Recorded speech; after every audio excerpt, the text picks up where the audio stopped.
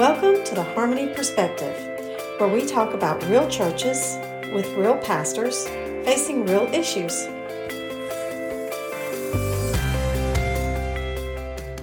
Merry Christmas. I want to thank you for joining us today for the Harmony Perspective. As we wrap up 2020 on this day, which is Christmas, we just wanted to come to you with some quick thoughts to center your mind on the Lord today. Patrick, take us away. What makes Christmas merry?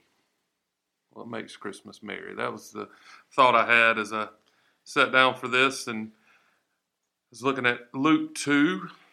And the angels, the heavenly multitude, is praising God, saying, "Glory to God in the highest, and on earth peace among those with whom he is pleased."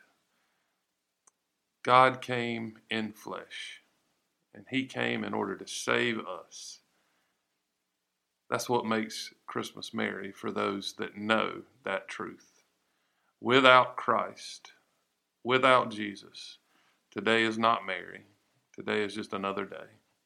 But with him, everything changes. With Christ, we have peace with God. I hope that will wrap you in joy today, that you will have a Merry Christmas, no matter what's going on in the world, that because he lives, we have peace with God. Guys, thank you for joining us this year with our episodes on the Harmony Perspective. I ask you guys, if you will, click like and subscribe and continue to follow us as we move into 2021. Guys, I hope you have a great Christmas day. Merry Christmas.